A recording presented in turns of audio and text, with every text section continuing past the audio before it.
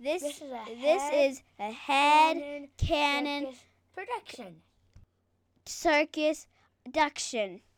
Nah. On my music show, we drop MFs and N words and dams and all that stuff. Most of the stuff I put on there, I make sure it's noted that it's not kid friendly. So Okay. people, yeah. So So I have a tendency to, without thinking, drop words into. You'll be fine, man. We grown adults and we making stuff for grown adults to listen to. So Good. while we say that, welcome everybody to the first episode, number 1, starting out the gates of the N-Word for Nerd podcast.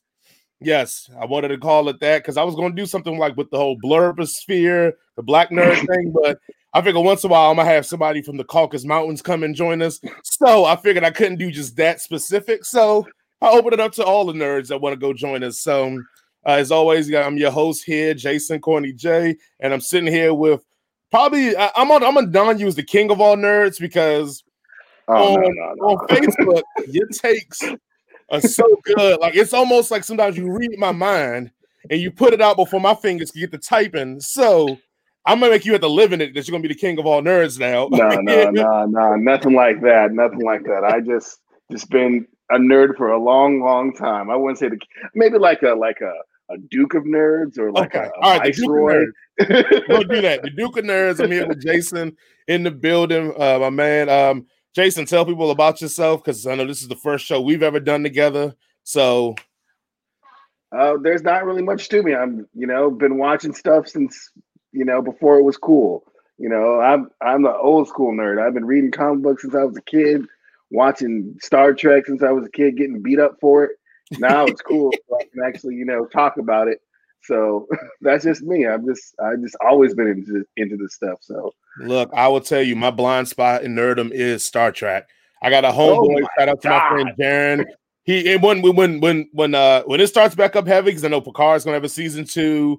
I know what is it? The new one on the new Star Trek on CBS. Like, I'm gonna bring my friend Jaren on, and I'm gonna let you guys just have a ball and just let. Yeah, I got all sorts of stuff about Star Trek, man. It's I've been watching that since I was 5 years old. So it's definitely a part of my life. So actually, me not even being the Star Trek guy, but I know I'm gonna let you start off by pissing some people off. Give us your captain list of Star Trek captain.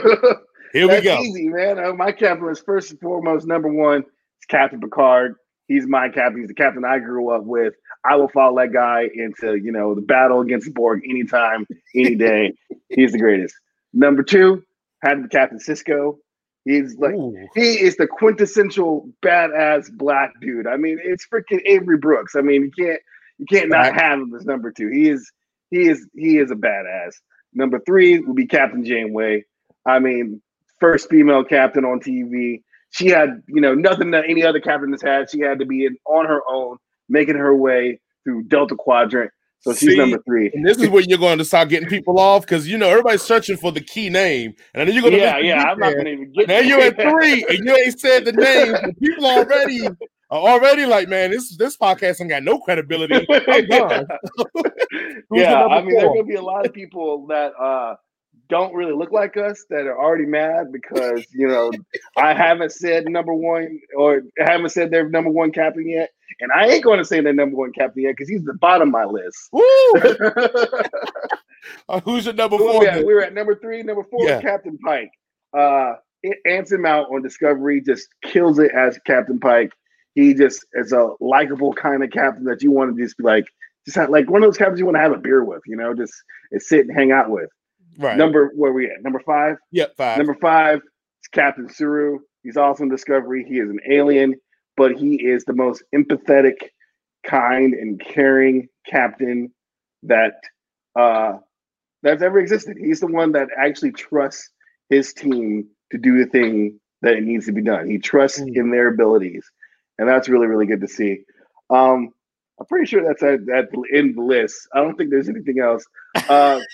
There's a couple of captains on Discovery, Lorca and Giorgio, who don't make the list at all because spoilers alert, Lorca is a doppelganger from the Mirror Universe, so he's just a bad guy all in all.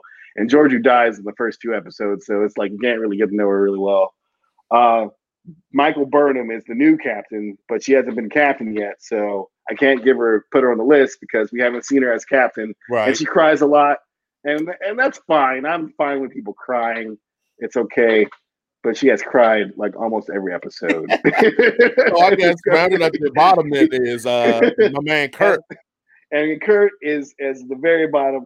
Kurt's a capable captain. Don't get me wrong. I liked him in Wrath of Khan. He's gone. Yes. But as a captain, especially if you're gonna factor in the Chris Pine version as well, Captain Kirk is just kind of like the everyday white guy that can do almost anything. So he's not very interesting to me. He's just like, hold on. So are you trying to say in this utopian atmosphere of Star Trek, a little bit of white privilege still kicks in a bit? Dude, if you watch the new movies on Star Trek, it doesn't make sense why he's the captain of the Enterprise. They basically took a dude who didn't even graduate college. Right. And be like, oh yeah, here's our starship. You can fly that. That's fine. It's yours. Go ahead. Right, you have your fun. father did it, so you must be great at it. It's essentially white privilege. Your dad was good at it, so you got to be good at it too. Nepotism. All right, so we done already got people riled up and everybody warmed up now. I think we're gonna do that every time we start the show. We're gonna find a list and just go run just down. To make people mad. Right. So with that being said, I guess if we want to keep it in the realm, I guess, of space, fantasy, sci-fi, and this was 2 weeks ago or 3 weeks ago, we had Kong versus Godzilla come out. Theaters, HBO Max. It's gonna be hard to get people to go back to the theaters. They keep letting this HBO Max thing keep running, man. Like, I'm a cinephile, and I have not made it back to the theater to watch it yet because I could see it on HBO Max. Yeah, I already got HBO Max. I get it for free with my cable. So, like, if I got a movie that's going to play, I got a big screen. I can drink a beer. I can, smoke whatever I want to smoke. Hey. I don't got to leave the house. If I get drunk, I just get up and go to my bed. It's fine. And especially if the movie turns out to be bad, I haven't really wasted anything. So, with that being said, what were your thoughts on Kong versus Godzilla? Kong versus Godzilla. Okay, well, it's a movie about a monkey fighting a lizard.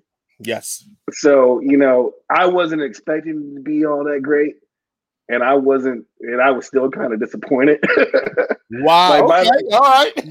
By the final fight of Kong versus Godzilla, I was already tuned out. I was looking at my phone. I was not engaged whatsoever. I was like tweeting, and because there's a lot of stuff that's just going on. And it's like none of it has to do with the monkey fighting the gorilla or the monkey fighting the lizard. And it's like, okay, they just did this shit just for the fun of it. I guess I don't know what. None of it means anything. So I was disappointed. I will say, I will give it credit for this. Outside of Skull Island, which I think is the best out of all of them. Yeah. Outside of that, this was probably the second most that was actually focused on the creatures more than like the random human thing. Because the first Godzilla was that was just. You might as well just call it. You didn't even see Godzilla in the first time. Yeah. And then the second one, King of the Monsters, same thing. Is like I want to see these monsters fight, and you keep showing me 11 from Stranger Things. Like I don't care what she's doing. Like show me the monsters fighting. So I would say in this one, I got to see the monsters fight without the whole cutting back and forth and showing this. They're running to get. I don't care about that stuff on the ground. Like miss me on that. So.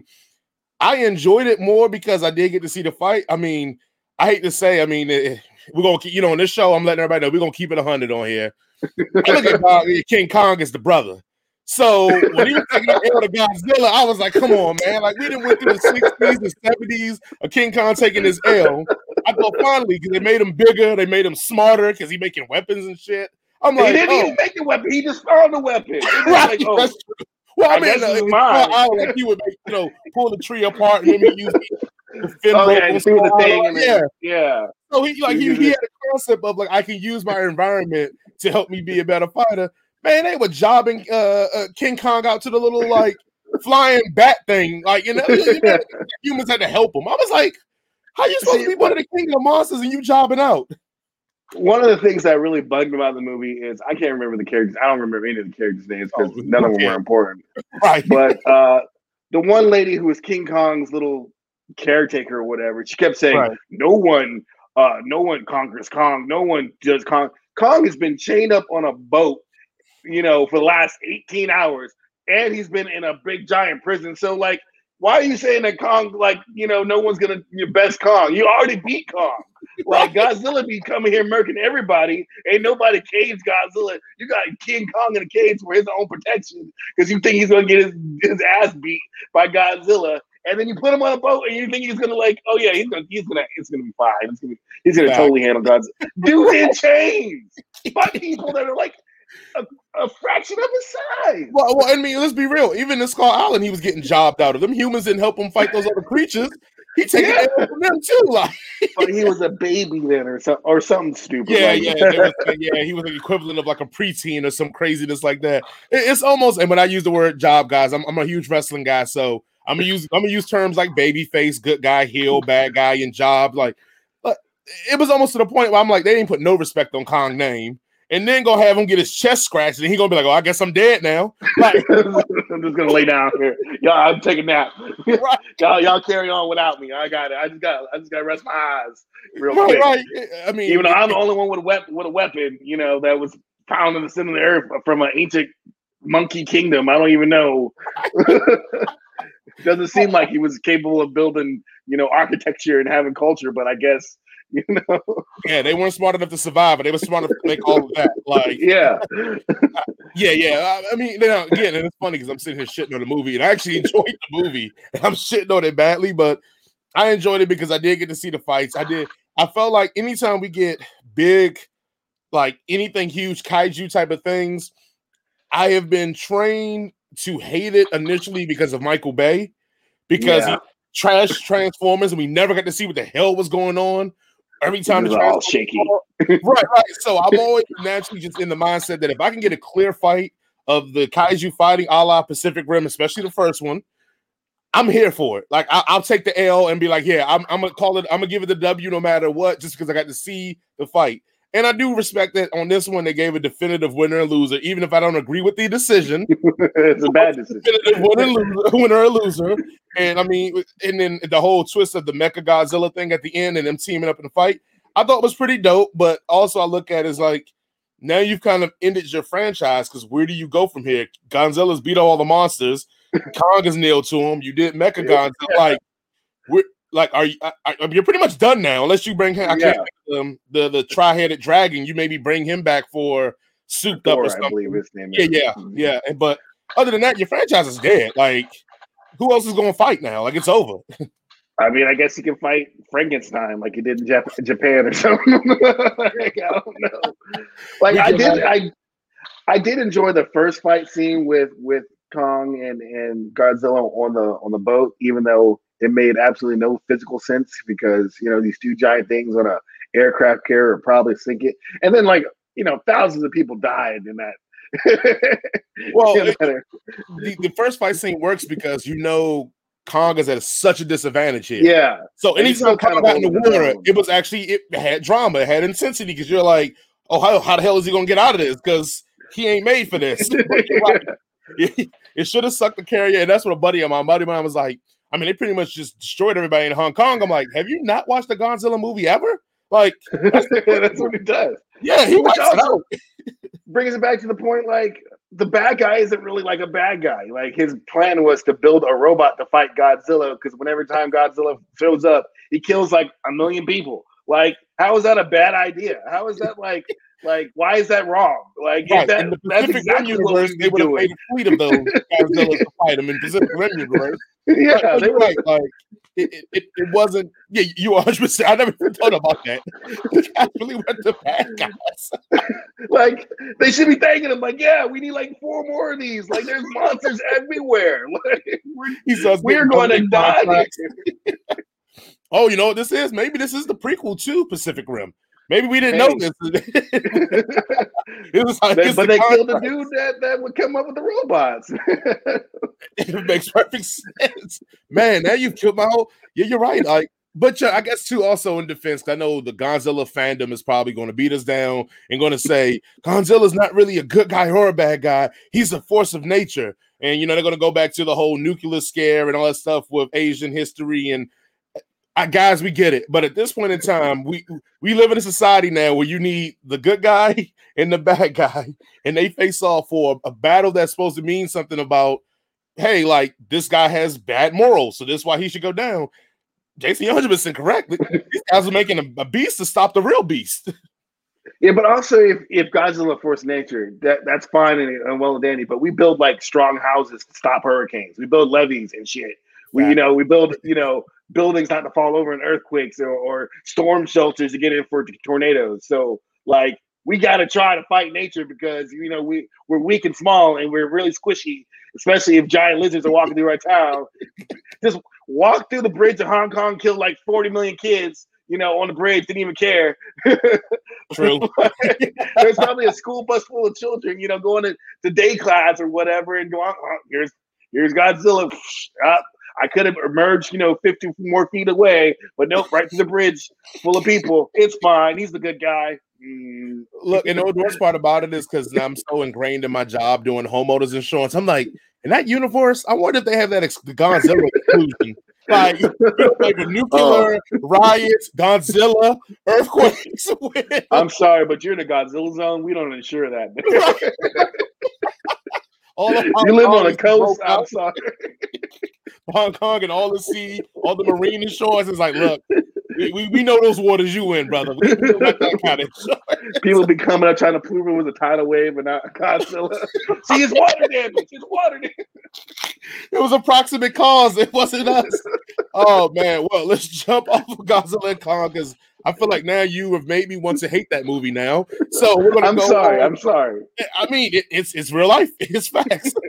We're gonna go to probably the biggest thing running right now, which is Falcon versus Winter Soldier. If you don't know, because we spoiled a lot of stuff in Kong versus Godzilla, we are going to talk spoilers here. So let's first start off with episode 6, and then we'll talk about the series as a whole. Jason, what was your thoughts on episode 6 itself? Well, I imagine it ended the way that I imagined it was going to end. There was no surprises for me whatsoever. But don't get me wrong. At the end, when he's giving the speech to all those DRC members about like trying to do better, I was teary-eyed. I was trying not to. I was trying to hold it back because like that hit me right in the heart, man. That made me feel like I wanted to stand up and just applaud because it's kind of the message that we need for right now, and it's kind of awesome that Marvel/Disney has done a show like this because of the way that it will reach a wider audience than if it was just like even like just like Black Panther or something like that. Mm-hmm. This being a show that a lot of people can immediately get into, and then also have like these issues that people like us face every day in this right. country. So this last episode, even though it wasn't like anything like really surprising or anything mind blowing, lore wise, the Marvel universe, oh man, I was just like chef's kiss. It was great. See, man, I will tell you. At first, when he was talking that talk, I'm right there with you. I'm like, I had my fist in the air. I'm like clapping it up. My wife over here sleeping, like, damn, bro, can you take this downstairs? I'm like, nah, we in the movement. And then I felt like it got too preachy to me. Like he kept going, and I was like, hold on, Black Falcon. Like, hold on, Black Falcon. You just got that shield, brother. You might want to fall back talking to these white folks like this. But who do you think you are? Right. But no, I'm with you though. Like I thought it was a good move, and I'm pretty sure, just like you, I'm pretty sure everybody who watched it all probably popped when he crashes through the window and you see the fly-ass new suit. Oh man, looks straight like it was ripped out of the comic book. Like I'm pretty sure everybody popped and was like, "Oh hell yeah, this is about to go down." The bigger issue I got with Sam is he can't keep getting his ass whooped if he gonna be the new one. I be getting his ass whooped by everybody. Like he don't got superpowers. He's just a dude with wings and a shield. He's going to get his butt kicked. Right? I agree, but Black Widow, Hawkeye, they held their own. Like they, Hawkeye got it in the first Avengers, but other than that, Hawkeye did this thing. Man, Falcon be getting mashed. But Hawkeye, Black Widow, they don't fight super soldiers. They fight all the other people. The only thing Hawkeye ever fought was the Tatars, and all he was just shooting arrows. He didn't actually fight any of them. He didn't actually have to put his fist on nobody. You know, he just said that shooting arrows. I'm out in Ultron shooting arrows. You know, he didn't fight nobody. You know. Also, So you notice how the show got on Disney Plus and Sam put away the gats. Think about when you first saw Sam, he used to have the Uzis. They put away the gats real quick on Disney Plus. It's like, nah, look here, bro. You know, when Black Man with a gun, he would have got shot in the first episode. They'd be looking for a new Captain America and a new Falcon because he would have been dead. Episode 6 was great. What I'm saying, I thought it was really good. It was a great way to wrap it up. I do like in these Disney Marvel shows, they're leaving a couple of loose strings open for future stuff to go on. Just no different than a comic book. I'm with you on that. I felt Sam, I felt the speech, I felt just the outfit too, and you know, even to dive into the minutia of it, like I always credit Black Panther for having a lot of pro-African diaspora in there that a lot of the normal people who don't know that history don't pick up on. This show had a lot of, I want to say, Black American diaspora experience in there. I mean, even if you go to the point that shield is made from the minerals and goods from Africa, but it's probably a symbol of America. Like, I mean, which is the American story anyway. Exactly. You know, it's like a little subtle things in there like that. Even when, you know, the Dora Milaje came through crushing it early on, it was a very feel of that was like, these jokers is organized, they're prepared, like they saw all of it, and while all the rest of them were disorganized, but even when Homegirl flips the shield up, it was like, oh shit, like this thing is about that life. And then even going further, when they disabled Bucky, it was also like don't get it twisted. We can take away all of it at any moment from y'all. Like, don't get the game messed up. Like, we let y'all live. We can take this if we want. We may have fought Killmonger, but he was right. Don't get the game. It definitely played into a lot of subtle moments like that. I do think with the series, I got all the people, once you go woke, you go broke, and blah, blah, blah. Fuck all that. Disney and Marvel got a lot of money. And y'all gonna go see the next Avengers movie. Y'all gonna see Shang-Chi or whatever. And I don't know nothing about the dude because I didn't read about him. But it's going to make money. So I don't want to hear nothing about you go woke, you go broke. And then if you were so disturbed by a show talking about a Black experience on a Disney show, you may be more the problem than Disney. Like, here's also the thing. Like, in comic books in general, this has been a part of it for pretty much since its inception. Yep. A lot of these comic books were written, mostly by white dudes, but white dudes who were fairly liberal for their times, who were trying to bring in new stories about different people, about the troubles that we were having in our country at the time. So, like, this has always been a part of the medium. And if people haven't realized that by now, it's kind of like you're willfully ignorant to what has been going on for, let's say, 80 years at this point. Because Captain America himself was a political tool, that was created to, get America to World War II, to fight the Nazis. He came out punching Hitler, 2 years before we started the war, while people were like, no, we shouldn't do that. And you got Captain America punching Hitler, right.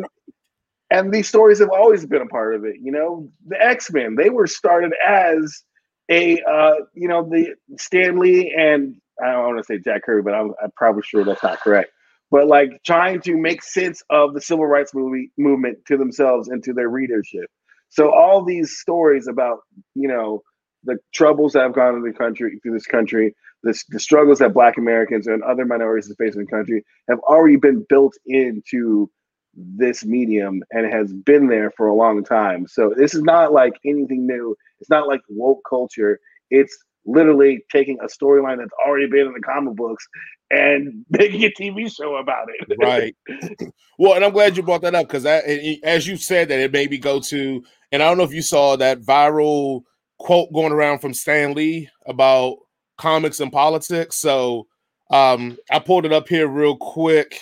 Let me see if I can. I'm gonna try to share the screen real quick so people can see it. I'm gonna still read it out loud, but let's see for everybody, for the video audience, they give them something they can look out so they won't think I'm just making this up because people tell me all the time, like, I mean, where did you get that from? Oh, well, you just made that up. So you gotta have your receipts, man. right, yeah. So Stan Lee, his quote here. We blow it up big here so people can get a good look at it here. So this is from Stan Lee. He goes, from time to time, we receive letters from readers who wonder why there's so much moralizing in our mags. They take great pains to point out that comics are supposed to be escapist reading and nothing more. But somehow I can't see it that way. It seems to me that a story without a message, however subliminal, is like a man without a soul. In fact, even the most escapist literature of all, old-time fairy tales and heroic legends, contain moral and philosophical points of view.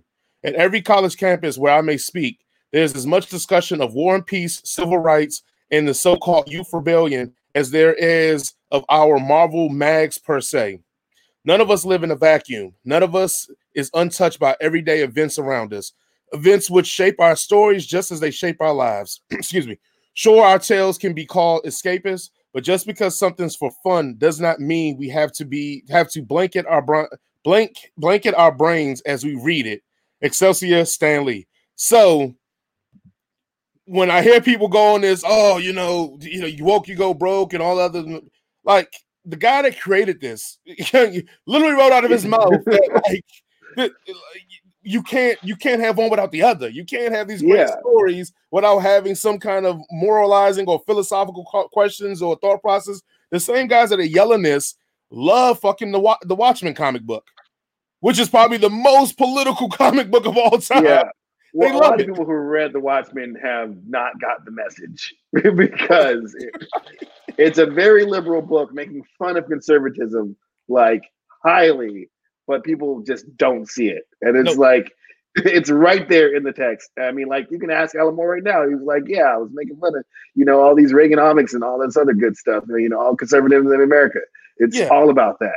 But I mean, Rorschach, which is everybody's favorite character, is damn near fascist and Marxist. Like, it's known. Like he says it. It's like there are literally no good guys in that book. That's what it was about. That everybody was a bad guy in some way or form. Right. And Rorschach was the opposite of the mirror image of Ozymandias. He was, Ozymandias had his idea of how he's supposed to save the world, and Rorschach, who never compromised his idea of how he wanted to save the world. And they were polar opposites, but they were the same people. They're willing to do horrible things for their own moral justifications. Absolutely. And Rorschach did some very horrible things. He was a racist, he was a bigot, he was sexist. Yep. And he beat up people without question, breaking, even after they've been, not, in crime or doing things, just because he felt he was in the right. And that's the same way with Ozymandias. He decided to kill I think it was like 1 million people in the comic books or whatever. Yeah. But because he thought he was right. And that was the point. Like, nobody, if you're doing these like absolutist sort of thought processes, you're not right. You're wrong. I mean, the only people that can get away with an absolutist thought process are the Jedi, but we'll save that conversation for a whole other table. How the Jedi are wrong and they're a terrible organization. They are right. I will die on that hill. Right. We will save that for another day discussion. So let's talk about the series as a whole. I know we kind of jumped back and forth in it, but as a whole, I guess first question is, what did you think about it? Second question is, you had to choose between this and WandaVision. Which one are you choosing? Easily, Falcon and the Winter Soldier. I mean, it's the most, like, it has the most action in, which is what I like. It has action, it has people beating up on people. That's fun.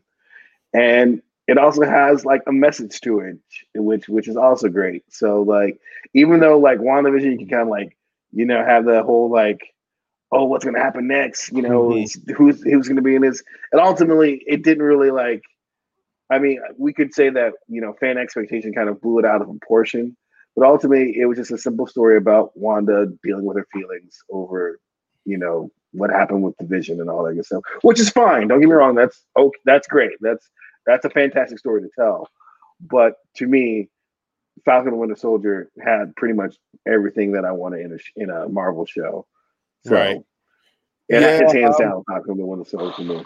Yeah, no, the series as a whole, I did love Falcon and Winter Soldier. Like we talked about, I think showing the Black experience in America through the eyes of what we call, quote unquote, the good Negro. Like, every time he got approached, he was the black man until they realized, oh no, you're that black guy. Oh, sorry.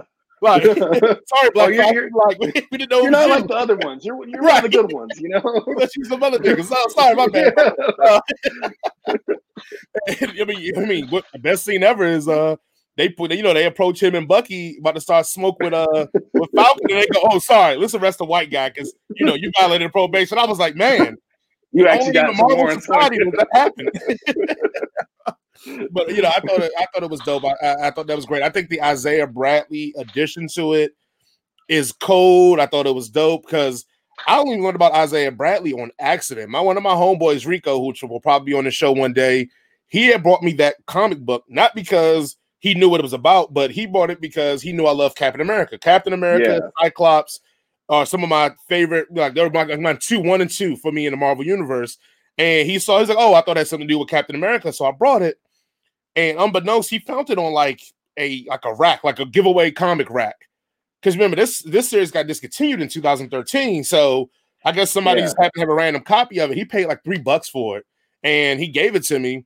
And I was like, damn, but like you could have came up on a whim on that, because that book is worth a lot more money now, like because of this. But so I never even opened and read the book, but I remember this is before the series had started. I had Googled it. I'm like, well, let me find out what this book is about to see if I want to read it. And when I read the story on it, on Wikipedia and all that, I was like, oh shit, like this story deals with some real close to the chest, Tuskegee, like experimentation on black people. Real things. Real things that actually happened. Right. And then I realized, like, oh, they discontinued this, so I'm not going to open it now because it's collectors now. But it was like, it made me go in and get the digital version of it and read on it. And like, one of the interesting things that, and somebody will correct me if I'm wrong, but from what I read, one of the interesting things was his original idea was to have the black experimentation precede Steve Rogers, like be before him. But I think something happened. He got a lot of backlash and they made it change it so that it actually happened after Steve. But I think the original thing was he was going to make it to be like, hey, as cool as we think Americans were for making a serum for Steve, a lot of these guys died to get that one serum. And then I think people were going to be so offended that he was retroactively making kind of the U.S. look like the bad guys in World War II, almost similar to the Nazis with experimentation. Again, we know it's reality, but you know how the fandom, especially back then, we weren't in the woke movement, so he couldn't get that off. And so he recounted to be after Steve, but I thought that would have been a more interesting story if he could have. I don't want to say stuck by his guns. He had to keep a job at the time. Robert Morales is the author, but he kind of conceded and made it after Steve. But bringing Isaiah Bradley into it was just, I thought it was huge. I was really hoping it would have been a scene at the end where they gave him an all-exclusive trip to Wakanda. So, that black excellence and just, because it's like we know a place for you to live. You can leave anytime you want. It's way nicer than Baltimore, because anything is nicer than Baltimore. Fact. Oh, I'm from DC. Trust me, I know. So, even in the books, when Storm and Black Panther get married, and it's like all the black superheroes are in Wakanda for the wedding. I forgot who was pushing the wheelchair, but Isaiah Bradley's in the wheelchair as they wheeled him up as the guest of honor for T'Challa. So, so again, I was hoping that they would have moved him to the Wakanda, let him live like as a king out there, and like. I don't understand if in this Marvel universe, if people know that Wakanda now exists, like why are we still living here? Or the fact that how you let that white man in there with one arm and you ain't let brothers in here. Like if tomorrow on the news they say, hey, actually Wakanda is a real place. There's an advanced African civilization full of great black people living their lives happily and freely. I'm getting my passport. I'm just going to go ahead, get that sucker stamp, get my visa. I'd be like, I'll see y'all later. 1,000%. I'll be right there with you too. That's what I need. It's like, there's like a boat, or like, do I just fly over there? Like, what do I need to do? Hell, shit. I'm trying to smoke about it. I don't give a damn. Like, I need some box of fruit or something. But yeah, so and then as far as my question about what did I like better, I mean, I'm a sucker for a redhead, but I'm with you. the Captain America and Winter Soldier series, I think it was better because I did feel like it played, I hate to say, it did play to our demographic. That's one. But then also, two, the story they were telling, I feel like it was an evolution or a reflection of America and showing that, like, one, they gave it the Captain America thing as a mantle thing. So I think that's a very good thing, President, to set now. So if anything happens and somebody wants to move on or do whatever, you could just move the mantle or whatever. But I think also it gave, I hate to say this, it gave Bucky something to do because after Winter Soldier, Bucky ain't really have shit to do. All he did in the war was run. Like, he just ran the whole time. It gave Bucky something to do. And I felt like that was something that I thought was going to be more fleshed out in the series that they did not get to. But I think it sets up to give Bucky more to do going forward now. Yeah. And then the Sharon Carter thing I thought was a really good twist that they went to. And I'm excited about U.S. Agent. Like, I think I don't like how they play. So I had issues with U.S. Agent in the finale didn't solve it, but I kind of cushioned it. I hate it. I felt like U.S. Agent's turn was very Daenerys from Game of Thrones. Yeah, I don't know. I feel like it was a great setup. I also feel like for him, it was kind of a good sort of redemption. I mean, even though he didn't really redeem, I mean, he kind of did redeem himself. Like, I feel like, he could have, I felt like he was handled very, very well because, you kind of got the idea from the beginning that, he had a lot of pressure on his shoulders. They kind of built him up to like, know that eventually he was going to snap and it was just going to be something sudden. His best friend, his boy, freaking Lamar, Battlestar, murder right in front of him. They can't let us all win, can they? They can't let us all win. They got to kill one black guy. All right? Right. We're going to give you one on stature. We got to get rid of one of you. Like, we got this whole story about y'all. Can we have one of y'all die? So, like, it made sense that, like, he would snap and, like, but he would lie about, like, I killed the guy who, killed your son. But it was also, like, at that time when there was people and lives on the line, where he could just go and get his revenge or save lives, he ultimately did the right thing. And I thought that was really good. I thought that was really well handled. And, maybe down the line he's going to be more of a, level-headed kind of guy. I don't know. Maybe he's going to do some crazy things. But I kind of like his whole arc and the whole entire story that they gave for him. I think the build-up and the flip was so quick. And I get it. They're attributing it to the super soldier. So I guess for me, all right, so you set it up with Marvel, which was great writing. You talk about his accolades. You show that he's a humble. They gave him the deception of being humble because he was so afraid to take over this mantle and blah, blah, blah. So he goes out there, plays nice for the crowd. And then, he shows up for the first battle scene and he's like doing this thing. And then I felt like at that point, they were trying to give him this setup of being like, hey, like we need to work together. Let's be unified. And then I thought they were going to take him is they were going to say, hey, look, Steve Rogers dealt in a lot of black and white. And whenever it came to gray, that's where him and Tony always had friction at. But Steve always took what he thought was the ultimate right. I thought with this Captain America, with Walker, they were going to let him play in the gray. And where he wasn't going to be the bad guy or heel turn, but it wasn't going to be also a great good guy either. And I wanted to see that play out a little bit longer than the scene with the shield, because let's be real, was it jacked up? Absolutely, but you just watch your homeboy die. Like, if somebody probably killed his ass too. Right, exactly. And that's what I was like, so, and everybody's like, well, Steve and Captain America wouldn't do that. Did y'all not watch the first Avengers? Steve bust through a door shooting gats. Like, what are you talking about? What do you know? Well, he was shooting Nazis, so that's okay. Everybody says, but in Walker's eyes, these guys are Nazis. Equivalent of insurgents. Like, so he doesn't see the mercy that we would see as a citizen that just is misunderstood, like Sam did, and kind of like even how Bucky felt. Like they got to see these people as just almost kids that just were misguided. Walker's a military guy. He just sees these guys as just terrorist insurgents. I don't think they gave him enough play up to that factor. So that the reason why he was so no nonsense and so gruff with them is because he saw them no different than like we or some people in America see Al Qaeda or see other groups that are fascist, And so when he does the killing, I wish they would have pushed that scene a little further out, and rather than where they had it at, because he was a dick that whole episode. So by the time he kills that guy, we're like, oh, he's a fucking mother. Fuck him now. Like, where if he could have been a dick and then they could have had him still, like you said, save some people and then still had that scene, we would have been conflicted. So then when that scene, when he's in front of the council that are trying to get rid of him, And he's like, nah, you guys made me this way, blah, blah, blah, which we all can relate to as knowing soldiers or people like that. Like they make them kind of like this. I think we would have felt more sympathy for that moment. When I watched that moment, I didn't feel much sympathy. I was like, man, that Joker's an asshole.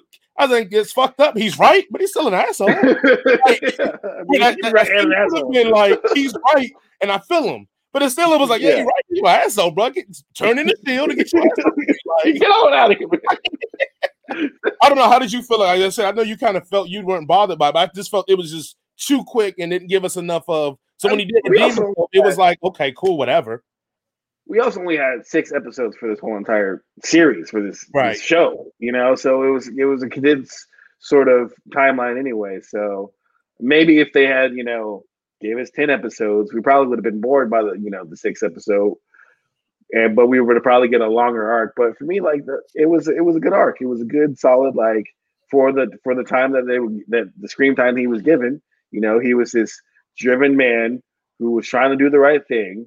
You know, who was under a ton of stress. You know, the difference between him and Steve Rogers, like Steve Rogers kind of like fed off of that stress of trying to make himself better. Mm-hmm. You know, he was always going to, you know, even though the mantle of being Captain America was a lot to him, it was always something that he could strive to be better. He never thought he was like at the top. He was always, you know, trying to be better. Whereas this guy kind of crumbled under that stress. Even though he was a capable dude, he was already crumbling from under the stress. You can see that kind of in the first like sort of scene with him in there where he's like trying to give himself a pep talk just to go out there to go on, Good Morning America or whatever. You could always already see that he was stressed out, you know? Right. So it was they kind of already built in, to me anyway, they already built in the building blocks that like he was going to fall and it was going to be soon. And as the show goes on, he gets, you know, like he starts off a clean shaven dude, and he, you know, at each episode he gets grizzler and grizzler. That was a good visual effect, like a good visual. Yes, I agree. So like you can tell, like, you know, as he's supposed to be a military man. They all supposed to shave and be on, you know, top on point every single day, you know, because you know discipline is something that is very important to people in the military. But he's out there doing the job, so he doesn't have time to shave in the morning or whatever. So it's you can see him, you know, physically crumbling, and then, you know, the boys do died. Right. And that's why you're the Duke of all nerds, because you know what, you just broke that down so much. Now it's making me question my feelings about Look, you can have your opinions on whatever it is, and you are justified to them. It means they're wrong, but hey, look, everybody got one, right? And also, now I'm not going to take credit for this. I was listening to another podcast, the Mad Titan podcast or whatever, and one of the guests on there, he made a great comparison with the Sam training scene where he's training and learning with the shield, blah blah. And the brother on there, if God forgive me, I can't think of his name, but his comparison was like he loved that montage because it showed that even as a black man, you got to work twice as hard to do something that someone else could do, or the privilege of getting a super serum serum allowed you to do, and blah blah blah. And I never even pieced that together when I was watching it. Like they're basically showing Sam having to train himself harder and be better to be the normalized version of the carrier of this shield. And I thought that was just, and when he said that, I was like, damn, that one even just it blew by me. And I'm like, that is a real dope moment. Because even I meant when I watched it, I was like, why the fuck they showing this Joker? I was like, Anthony Mackie must have put this in. He must have wanted to show these ladies he out here, like, you know. Hey, it wasn't him. It was his stuntman doing the flips and stuff. It wasn't him. Hey, no, he was in his, believe it was. He was in his trailer drinking coffee, like, you're doing a good job out there. Y'all having fun. But talk about another scene that kind of made me teary-eyed was, you know, that montage scene where he's training with a shield, and then you see him holding the shield up with his nephew, and his nephew, you know, kind of admired him and the shield. I felt, you know, that got me. That was another thing that got me, man. You know, having, you know, these symbols, they are important. They mean things. And, you know, having this young black male look up to the American flag or this American shield and being like proud of it is also something that's, you know, very meaningful as a black American.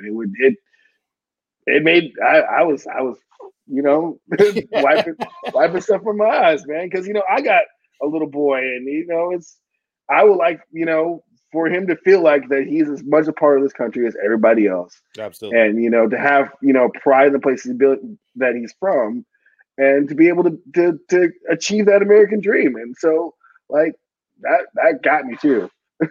No, I'm right there with you. Like that montage was just, it was good. And it definitely, besides me missing the point, and again, I was like, man, Mackie just put this in here because he trying to flex for them ladies. Like, ain't no reason for this to be here. But, even to that point, I think an interesting thought, just you talked about when the nephews and the shield and all that.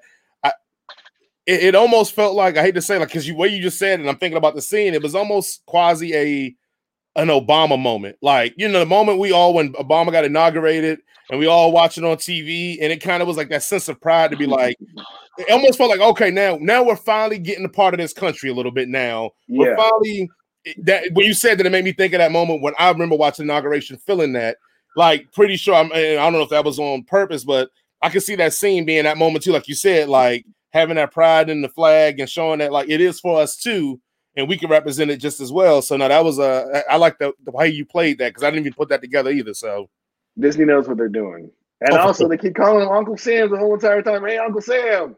Uncle Sam. Come on, it was right there. It's either Uncle Sam or Black Falcon. So also shout out to Bucky having a little bit of jungle fever too. I see you, Bucky. Yeah, look at him. I saw the end trying to get in good with the kids. I saw you, Bucky. You better slow down, bro. You better slow down. Your stepdad. I've been frozen in and out for 100 years. That's true. Any closing thoughts on Captain America and the Winter Soldier? I just hope that Marvel / Disney keeps making these kinds of shows, keeps making these kinds of content, because even though it might offend some people because they're going to get offended anyway, like, these stories are important. Having this sort of representation is important, and for me, it makes me want to give them more money anyway. So, keep it up. I'll keep cashing out if you keep telling stories that are good and that that mean something. So, let the creators create and let them do their thing and let them do stuff like this, and I'll go broke. Look, I would say this: it puts a lot of pressure on Loki, because I feel like WandaVision was probably a good triple. They hit a good triple. Yeah. I feel like Falcon and Winter Soldier was a inside the park home run. Like they hit every base. It meant something. It puts a lot of pressure on Loki to come through. Like Loki can't be a dud now. I bet Loki just gonna be like just a nice fun show, like a nice little palate cleanser. Both of these shows, like Falcon and Winter Soldier and Wanda, are kind of like serious, dealing with some sort of serious issues. Like WandaVision dealt with sort of like personal trauma and emotional grief and all that other good stuff. And the Falcon and the Soldier deal with a lot of broader issues than that. Right. I feel like Loki will probably be the palate cleanser. It's like, okay, let's just have some nice dumb fun and watch Tom Hiddleston just choose scenery for 6 episodes. Well, there's a little pressure on there too, just for the simple fact that we saw Loki's redemption story through the MCU. This Loki isn't that Loki, because it's not that Loki. So now you got to kind of do this redemption story again, possibly, unless you want to keep him a villain. So now you got to flip this redemption story, or if you just keep him a straight all-out villain or anti-hero, you got to play it. So I feel like I'm interested to see how the writing is for this. And then again, Disney's hit it out of the park with the writing, but I'm interested to see how that writing goes, because they're going to have to. You can't follow the same model for redemption, so you got to do something different now. And I want to see what that difference is going to be. Well, I think it's also good because a lot of Loki's original redemption had to do with his love for Thor. Like, even though he was always kind of like jealous of him, it was still his brother at the end of the day. And he was like, "This is still my family, even though I'm plotting to murder them sometimes." I still kind of. I may just turn into a snake and bite you, but I mean, it's all love. I mean, we got families. We all be probably plotting to murder him a little bit, but we still love him, right? Right. So that was a part of his. So now, I think this would probably be he doesn't have that sort of, I guess, crutch in a way to have this humanity through Thor. He has to kind of learn it all on his own. So that would probably be a good way to if I were in the writing room. I don't know why they would let me do that, but that would be like how I would. In that, we know you up here writing a book that's going to change the world. So Disney need to put you in the writer's room. I would just hope it changed my bank account. That's all I Hey, want. I ain't trying to. That's the only step I'm trying to make. Shit, now you know what's going to keep doing this show. He's going to put pressure on you to finish this book now, because now Joker's going to be hitting us up, being like, "When that book coming out, homie?" Like, well, I promised my mom last year that I'd get published this year before my birthday, which is in November. So I got a deadline now. Hey, well, yeah, you're gonna have to buy. Oh, that's all good, man. I mean, like I said, I always respect that, man. I always, again, once you do get it going, man, you know, I'll be the first one to buy. Let's go ahead. You don't have to buy. I'll give you a free copy if ever happens. Oh, then you got to autograph it. Then if you're gonna give me a free one, you got to autograph that thing. I'm going to put that into the seal with the Isaiah Bradley story. So we're going to the next one, man. Let's go on and hit on.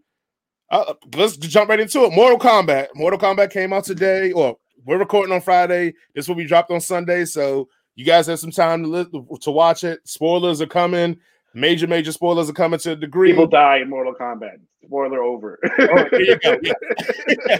And they find creative ways to do so. All right, man. I'm gonna go first because I'm gonna go throw cold water on all this shit. I did not like Mortal Kombat, this new one, man. I was not feeling it, and I know y'all gonna come at me and go, "But bro, you just said you like Kong versus Godzilla." I know I said that. I'm gonna tell you this, like, I hate to say this. I wish Mortal Kombat just would have been the old one, just with better graphics and better kills. Because the old one is kind of like what I envision Mortal Kombat to be, like going into a tournament.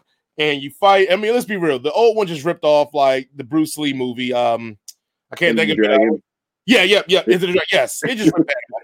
So I wanted to get the heroes together, get to the tournament, fight in this tournament, and then we just see it play out. Instead, in this movie, we got a whole bunch of a character they never been in the games, which is fine. I'm fine with that. I don't have any issue with that. You give me this whole talk about him. You do this whole thing with Scorpion. This motherfucker don't show up to the very end. The very end. Yeah. Last 5 minutes. Yeah, and like Liu Kang, which is pretty much for most of the story, been the main character for most of even the video games. I know in 11, I think they switched it, and him and Raiden, some weird shit's going on in the video games now. Like a bad guy or something. Yeah, like he's like a reincarnated core. Regardless of that, like Liu Kang pretty much was useless. Even that fancy fireball shit was useless. Like, the whole movie wasn't even about the tournament. It was like these jokers like were attacking the heroes before they could do it. Then they made up this weird ass shit about how they have powers. Like you got to unlock your whatever it was. I'm like, what? Can't you? You can just save the time on that and just be like, they got powers. Like that magic. Hey, yeah, like use your magic. Just figure it out. Yeah, they got to do that. Shoots lightning. Like we don't care. Like we don't need to know. So the only thing I liked about the movie was two things. One, the fight scenes were really good. They did really show out. They did do their thing. I guess there's three things I like about it. So the fight scene is really good. Two, Kano. Kano's great. I could have watched the whole movie. Kano was the best part of the movie. Yeah, Kano could have been the movie for me, and I'd have been like, "This is perfectly fine."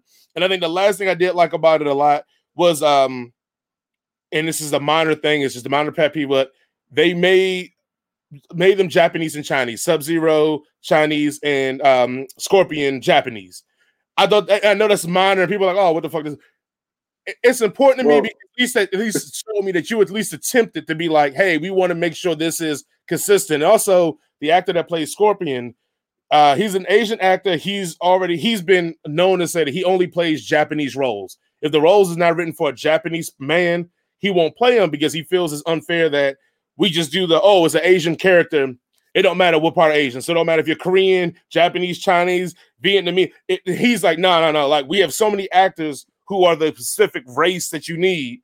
I'm only going to play Japanese. So knowing that about him and seeing him play the role, like it was just more respect that like they cast him that way, but also made it stated that Scorpion was Japanese. So I know that's minor and bullshit, but yeah, I like that. The things I hate about it, again, I don't know what the fuck the story was even about, bro.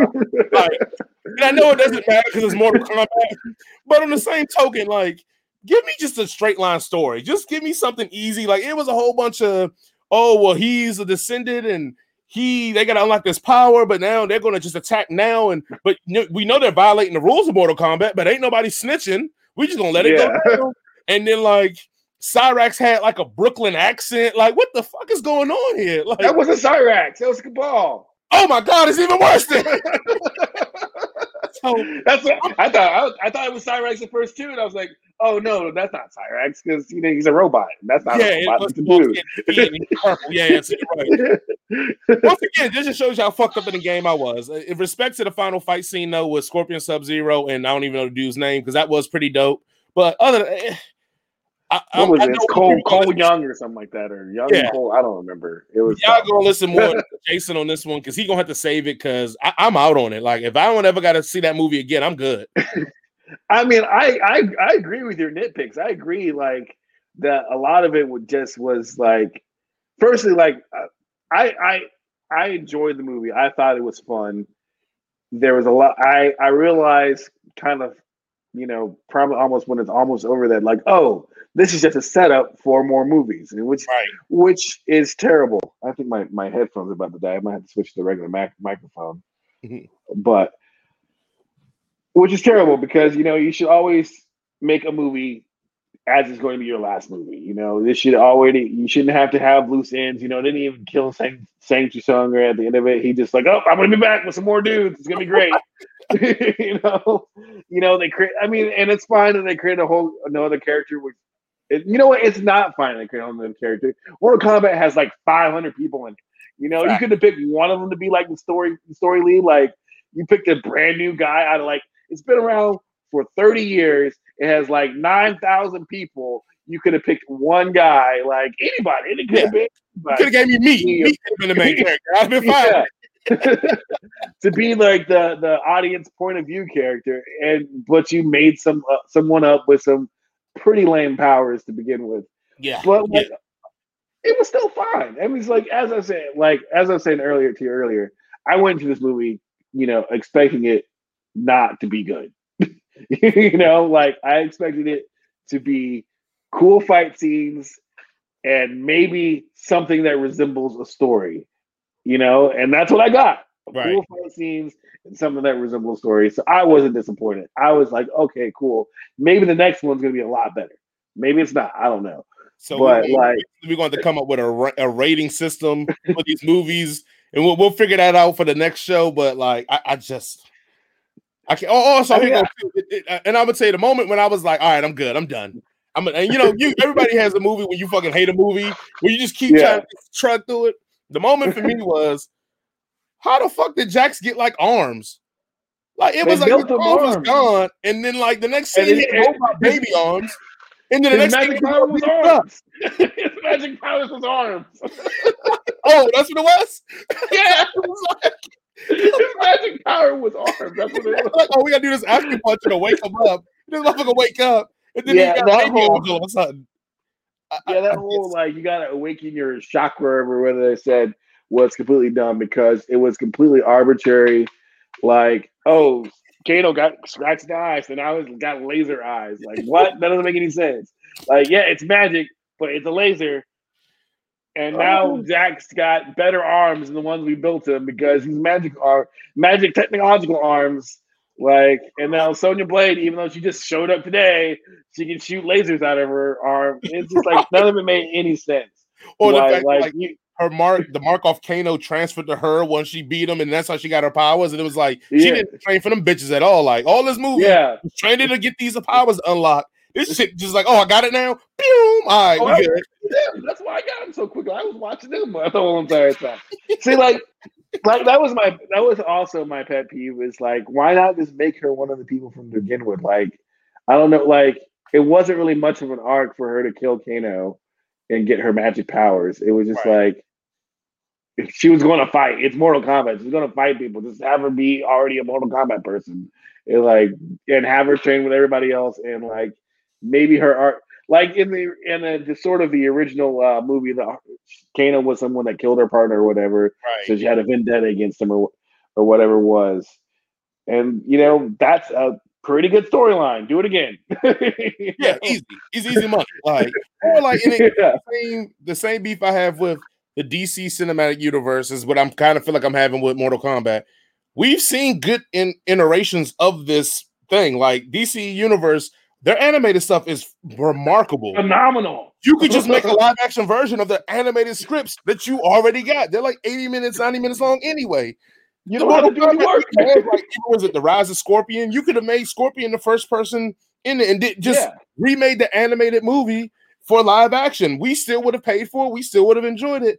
Like it just boggles my mind that you can have such good properties in one form of movies and then such on the other side of it. And it's like, do you not at one point are you gonna be like, hey, writers that did that, hey, can you come over here and put something down so we can just make a movie out of this? But for some reason they just be like, nah, keep them separate. Like I just didn't like this movie, man. And I tried so hard because the fight scenes are really good, and I'm a huge fight scene and kung fu guy. I love kung fu movies, but like I said again, when Jax grew some arms, I was like, I'm done, bro. His magic power is his arms. Like that was it. So if Sub-Zero didn't destroy his arms, well, he just would have just got a metal coating similar to the old boy's body ability. Maybe he would have grown two more like Goro does. He would have 4 arms or something. I don't know. Oh, he would have 2 little. The Goro special effects were really good on this one. I'll give it that credit too. They look pretty good. But he died like a bitch. Yeah. Like it's Goro. He's the last guy. He should be like there should have been like at least 4 people dead. See, here's the problem. They should have had more characters.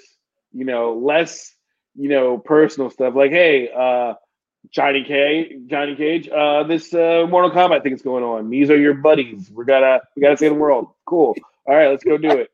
Right. And then half the people get murdered during this thing. It could have been a better like horror movie almost, like where you just have a whole bunch of people as just basically like, and it could be like, as I said, it's Mortal Kombat. They have hundreds of characters. You could have a whole bunch of them and like just have them all just get killed in crazy ways and like and that's your movie. It's like even as a writer, you get it. Like the Goro thing sucks in this movie. The effects were good, but the Goro thing sucks is because if you are new to this series, you have no reason except for Goro's size to realize that Goro's a badass. Like in the original, they had him dismantle a motherfucker in front of everybody. They're like, oh, this dude is the truth. So when Johnny Cage fights him, it's like Johnny Cage could get killed right here in the instance. This one, it was just like motherfucker just showed up ready to fight, and they're like, "Oh, I guess we just gonna let everybody rely on the fact that everybody's seen Mortal Kombat. That no Goro's a big deal out here," and he goes out like a straight sucker. And it's like, well, guess he wasn't a big deal. No wonder they sent him over to get his ass whooped. And it's also like a lot of like the later fight scenes. They had one 2 at one at a trailer and one at a house. And it's like. It's Mortal Kombat, Like where? They had something that looked like the pit. I guess it was called back in the first one with the spikes, but no one got hit with spikes. There was no acid. There's no acid floor or anything like that. Like it's Mortal Kombat. Like this is a part of it. Like it was cool that Kung Lao did the buzzsaw pull the girl through it. That was cool, but like y'all could do better. I thought about my last crazy pet peeve for this too. This is also bullshit, but it is real. How your main character gonna be a dude that getting his ass mollywopped at the beginning of the movie, and they gonna be like, "We need him on our team." Right. And then you gonna disregard Sonya because she ain't got a tattoo, but this motherfucker that was getting his ass whooped. He's like, hey, no, you the one. His only corner person is his daughter. She's like 12. I think you need like a team to do this. I don't know. I watched a lot of UFC, and like last time the dude came out with his girlfriend, he got beat up, and then they were climbing on him, Yeah, I'm just like, bro, like don't tell me the dude that's gonna be the champion and this is a dude that's getting mollywopped by regular human beings. Like, stop it. Yeah, like stop regular dudes. Right. Dude, who just beat him. He was winning, and it was like, nope. Go ahead and tap it on out, brother. At least could have had him pass out. This showed like he never quits and has this never die attitude. Closing thoughts on Mortal Kombat. I hated it. So if this is in living color, I'd have gave it like 2 snaps and whatever and hated it because it just wasn't for me, man. Well, I would say I did not hate it. It was okay. It was, it was a passable kung fu film. That's it. I hope the next one will be better. That's what I can say. Hope the next one next year is the tournament. Then I'll probably be on board. Mortal Kombat. Right. All right. Well, let's jump to, I guess, the second to last thing we're going to talk about too. Invincible, Robert Kirkland's property. People maybe more know him from The Walking Dead, which I feel like it was a more popular series than Invincible. Because I'll admit, I heard rumors about Invincible, but I never like knew much about it. And then when I heard they were making the animated version of it, and then I remember the first episode hooked me. So I think they're on episode 7 right now, if I'm correct. 7, I believe. Yeah. That's okay. So what do you think about the series so far? What's your thoughts on it? And let's just dive into it. Well, okay. So when Walking Dead came out, I was really into Robert Kirkman's work. So I picked up Invincible, like right when it not when it kind of started, but like when it was really getting into the crux of it. Mm-hmm. So I was really waiting and ready for this show to come out, and I was really excited about it. And it's to me, it's a really good show. But the thing that I haven't is it's just a kind of a nitpicky sort of thing as a comic book fan. And I know, a comic book and TV show are two different things, two different mediums. You got to do things differently for one that you can't do for the other, and all the other good stuff. But I feel like in the Invincible TV show, they kind of blew their load too quickly. Ooh, like in the comic books, it's a slow build up to the gore. Of course, someone's going to text me right now. To the goriness of it, to the twist that's going to happen, and I'm not going to spoil. Hopefully, I mean it's writing on the wall, but if there's a huge event that's probably going to happen next episode, and it's a build up to it, and you kind of and it kind of lures you into it through its kind of like mundaneness. At first you kind of think that this is like, oh, it's a kind of a fun little silly, comic book about this new teenage, superhero, and they have these tongue-in-cheek names about, superheroes and stuff, and it's kind of funny, and and they're like a little bit edgy, but it's not over the top. Mm-hmm. And then like 7 or 8 issues in, you see like all the world superheroes die, and you're like, oh crap, that's crazy. And then like another 5 issues, you're like, oh, that's even nuts, and then it just jumps from there to these, huge, long scenes of just intense violence, and it builds it up to it. And I feel like in this show they kind of like already spoiled that this is going to be like, not your typical superhero show, when they could have like we already have that. We already have that in The Boys, like not your typical superhero show. And I feel like this would have been better if they just hold off on maybe at the end of the first episode, they killed off the Guardians of the Globe, and you realize that, Omni-Man did it. I feel like it would have been better served if they had hold off on that violence and hold off on that, revealed maybe 3 or 4 episodes into the series before, showing that off and showing. But otherwise, the show was actually still pretty good to me. It's still really, really, really good. It's just that that one little thing, this could have been like that Game of Thrones moment where people are like, oh shit, I didn't see that coming, And I feel like they kind of spoiled that already. I've heard that from a couple people who've read the whole series, that literally what you said, they kind of blew their wad early. They didn't spoil it for me, so I still don't know the big event, because they said the same thing. It's still one more big event. But I do feel like, the heel turn for Omni-Man was so quick that it was like, you didn't even get us to really like him as a face enough to hurt him to be like, oh, this is crazy. But it was like, oh, well, no, this dude's shady as hell. And they even animated him to be shady, to give the looks he gives. And sometimes have those just crazy spurts of anger at his wife. So it's like him being the bad guy, or maybe end up being the real big bad. It's going to be like, oh, well, we should have saw that coming, because he's acting like a dick this whole time. Like it definitely is. No, good. I enjoy the series. I think this series is great. It gives me Spider-Man done right vibes. Now, I'm not saying Spider-Man's done wrong in MCU, then, but I'm just saying it feels like watching like the 90s cartoon Spider-Man, or some of the spectacular Spider, where it's like this teenage kid trying to juggle all the shit, but still be a hero, still try to get it right, and X, Y, and Z. So I thought that's always good, because Spider-Man works on any kind of medium. But also, like you said, I feel like Deadpool has opened up the door for people just to go all out in bloods, guts, or whatever. I mean, now, let me even go back further. Technically, Blade opened up the door for that, because it was the first R-rated superhero movie, and it made a bunch of money, and Blade 2 did as well. But because I want to give shout out to them, because Blade gets lost in the shuffle about R-rated superhero movies that did it right, and he did it when the era of superhero movies wasn't popular. There So was let me no give that superhero credit to movies then. Right.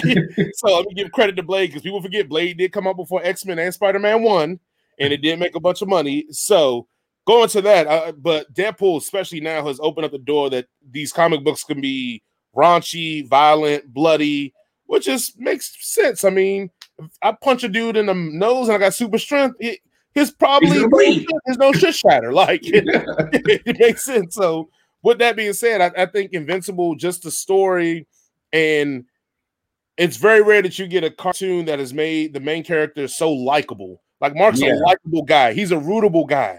And that is something that's very hard to do in a very short amount of time, especially how, because again, the show does progress pretty quickly. I think that's kind of why I enjoy it. It moves very quickly, but he's likable. You know his intent. You know he's good-hearted. You know he just wants to do the best. He's carrying the weight of being the son of the greatest superhero of all time, but he also kind of just wants to be a kid. Like, he always wanted these powers so badly. Now he's got these powers, and now he's like, oh shit, it comes with, great power, great responsibility. Like, it comes with a lot having these powers. Even this last episode where he's in the car with his best friend, and he's like, well, if you would have came and when I told you to go save such and such, he would still be like a lot. Like, and he's like, I know. Like, and it's like, I felt that weight to be like, damn, he's right. Like, this fucking sucks. Like, he couldn't enjoy him trying to go get his old lady back because he tried to do that and somebody got hurt, and and now he's being, I can say blamed, but almost quasi like, if you would have done the responsible thing, he would probably be alive right now. Instead, you did the selfish thing. And I'm like, damn, it sucks, because all of us as teenagers would have been like, no, I'm trying to get my bride back. Yeah, like, we would have all done this. Right. He a grown man. He in college. Fuck him. Like, yeah, he would have fine. Right. You better get the rape whistle and go on, keep it moving.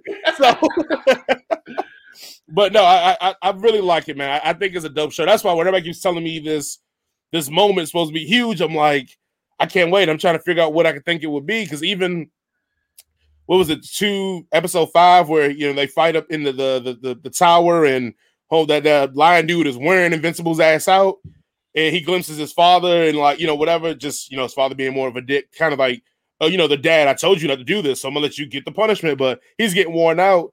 My homeboy was like in the books, like that was a crazy scene, because we didn't know that he could be hurt that badly. Yeah, I guess at that point. Like, that's also to one of my other nitpicks is they kind of have scaled down him and his father's powers. Like in the comic books, when he killed the Guardians of the Globe, they didn't touch him. They didn't hurt him at all. Oh wow! Like, he just ran right through them and killed them all without them even being able to do anything about it. And even like in like a lot of the scenes in the show, like Mark gets his ass kicked a lot, and even in the comic books he gets his ass kicked a lot, but like, it's not as often as like, it's, we're only 7 episodes into the show, and he's already been put in the hospital. Like in the comic book, it's a while before he's put in the hospital. He goes to the hospital a lot because he's not as invincible as he says. I mean, he's pretty invincible, but but they already put him in the hospital. Like, and because that whole like what's the guy's name? Machine Head sort of story arc happens after that first major event. So like they moved that timeline up, which kind of like for me is going to take away from that first major event, because that's that first major event is when you realize like, oh shit, this is the shit can get real in this comic book, and they have already as I said, they've broken on Hyman on that sucker already like twice at this point, so like it. So, like, for me, when this thing that happens, probably going to happen next episode, happens, it's probably like, oh, okay, that's kind of cool. Whereas in the comic books, it's like, oh, that's nuts, So, like, maybe for people who haven't read the comic books, they're going to be like, oh, that's crazy. But I feel like the stuff they've already put in the show so far is going to kind of lessen away from, like, the impact of that because it's like, that's the first major thing that happens. Right. And I have a guess what I think will happen, and I'll ask you off like to see if it's true, because I have a guess what I think is going to happen, because this last episode, Omni-Man said something to me that felt real weird when because he kept trying to get to Mark, and he's like, when he was practicing, he goes like, it's something I need to tell you, Like, and then when he even talked to his wife, and it was like, you know, you and Mark will be protected. Don't worry about it. So, like, I gotta guess what I think is going to happen, but that, you know, that's because I watch a bunch of TV and media. So let's be real, we all get inspiration from different shit, and it weasels their way into it. So I'll be interested off the mic to find out if my guess is right. If it's not, then we just keep moving forward, and then I'll keep trying to come up with new theories. Any final thoughts on Invincible? I think we both are enjoying it, but any thoughts on it? For anybody who's like, oh, I don't know if I'm going to watch a show, give it a watch. It's really good. It's a good.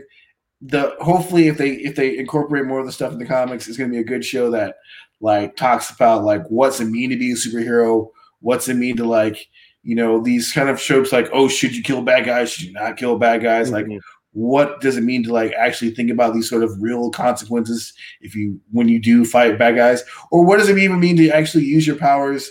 You know, what would you actually use your powers for if you did have superpowers? Doesn't mean you have to be, a superhero. Is that the best way to use your powers? You know, right? So like, there's a lot of interesting questions that are going to come down the road. And I feel like the comic books, at least in the comic books, they handle it really, really interestingly. So it should be, if everything gels the way it did in the books, it should be a really interesting thing to watch. All so right. Keep it up. I'm here for it. I mean, I'm definitely here for it. So before we get to our final segment, let's give the recommendation for the people. If we had to stack an order for see it first, second, third, whatever, for everything we talked about, what would you order it? So for me, I would say my number one for everybody to go check out would be Falcon and Winter Soldier, Invincible, Kong Godzilla, and then if you just sitting around and ain't shit going on, you can enjoy my Mortal Kombat. I suppose my list would be the exact same, except flip the two. I would say Mortal Kombat before Kong versus Godzilla, but that's just my humble opinion. Some people might not like either of them. Maybe they think both those things are garbage. Right. And we said argue for no reason at all. And then the last part of the show, I kind of deal with all my kind of shows. Recommendation for something for someone to watch, and if you had to briefly explain to them why to watch it. For it. So for me, my thing for people to watch, and then I'm late to this party, so everybody forgive me who are going to clown me up, but my thing to watch is the anime Black Clover. I just started on that. Well, when I say started, I'm like 120 episodes deep now. I think it's 170 episodes right now that are out. Good show. It's about this universe where everybody pretty much is infused with magic, and one of the kids does not have magic. And it's this role, or this, like all anime, it's this top-ranking thing called the Wizard King. And the main character, Asta, his goal is to become the Wizard King. So you follow him all through his trials and tribulations because, again, he doesn't have magic. So how does he overcome to become the highest-ranking magical official with no magic? So Black Clover is my suggestion. And why I say to watch it, besides that definition, is that if you're an anime person, it's the classic anime tropes, a shogun, excitable, good-hearted character with all the stuff around, changes people's hearts and wins them over one by one, making his way to the ultimate goal. So if you enjoy the Narutos and all that, like, this is right in that ilk. So that is my suggestion for people to try to check out. It is Black Clover. What do you got for him, Jason? Well, you know me, I like to read. I like my books. I like my fantasy books. My thing for people to check out is the Wheel of Time series. It is a series that is very similar to like your Lord of the Rings and even to Game of Thrones, but in my opinion, it's better than both of them. I don't know. I gotta read these. It's got a good, very well realized world. It's got a ton of great characters that are also realistic and very well realized. It's long. It's 14. The series is 14 books long, but if you like to read, I don't know why that's a problem. Well, more books to read. Oh no, that's so bad. No, not more books.